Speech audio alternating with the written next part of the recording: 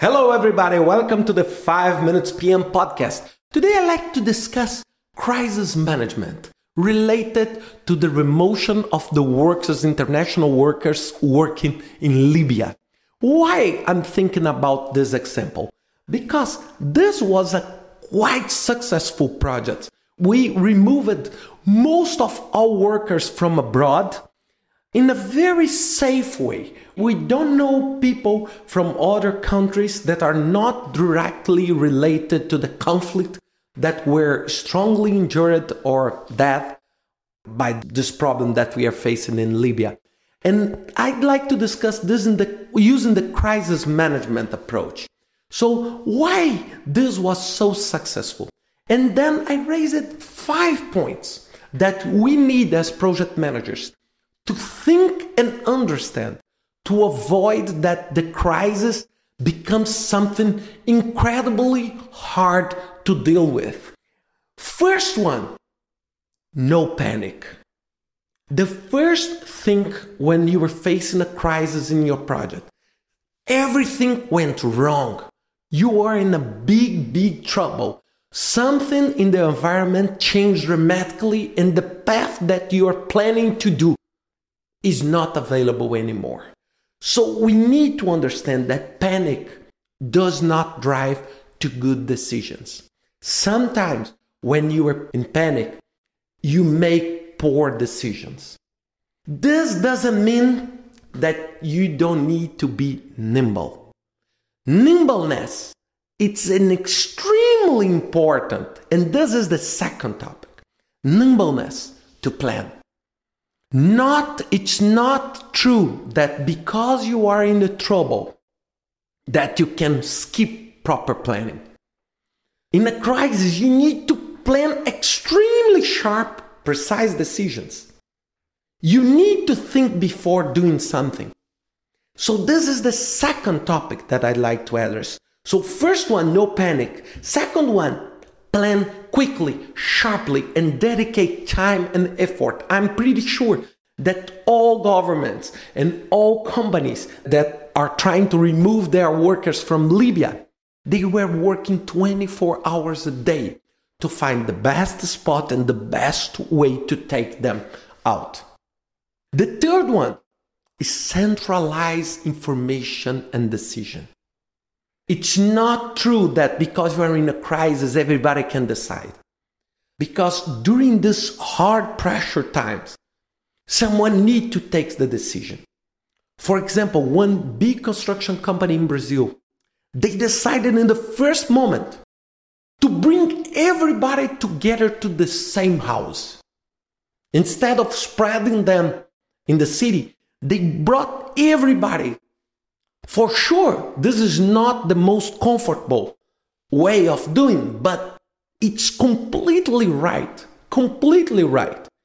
And why I'm saying this? Because it's much easier to move if you have everybody together. So look, this is centralize things. Centralize the decision. Centralize contact. Centralize the decision-making process. And this is the third one. The fourth one, risk management. Bring risk management to the top of your priorities.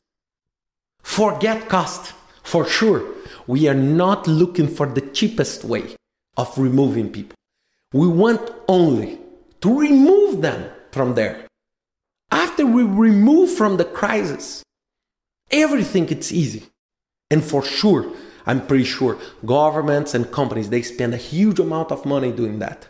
And why risk management? Because the volatility. When you are in a crisis, everything goes up and down sharply. So the probability of having some trouble in the way to the airport was very low. Maybe in 3 hours it becomes very high. So this volatility brings us an urgent need to make sure that we understand the risks that we are running. We need to have information. We need to look for information. Because this volatility, it's crucial to make the right decision. It will be by boat, it will be by plane, it will be swimming, it will be by land through the Tunisia or through Egypt. So look, this is very important. And the fourth one that a lot of people do not care too much, it's to do stakeholder management and stakeholder analysis. It's to understand who is playing with me and who is playing against me.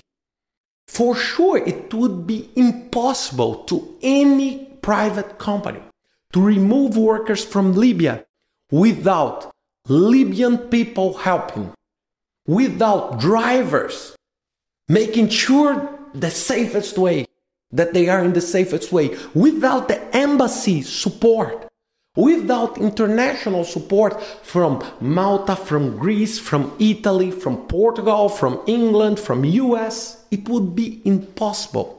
So we need to understand, because sharply the stakeholders can change. People that are very friendly and helpful can stop being friendly during the crisis. Imagine this is a country crisis. It's not only a company crisis.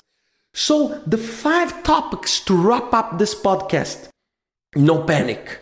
Second, quick planning, but plan always.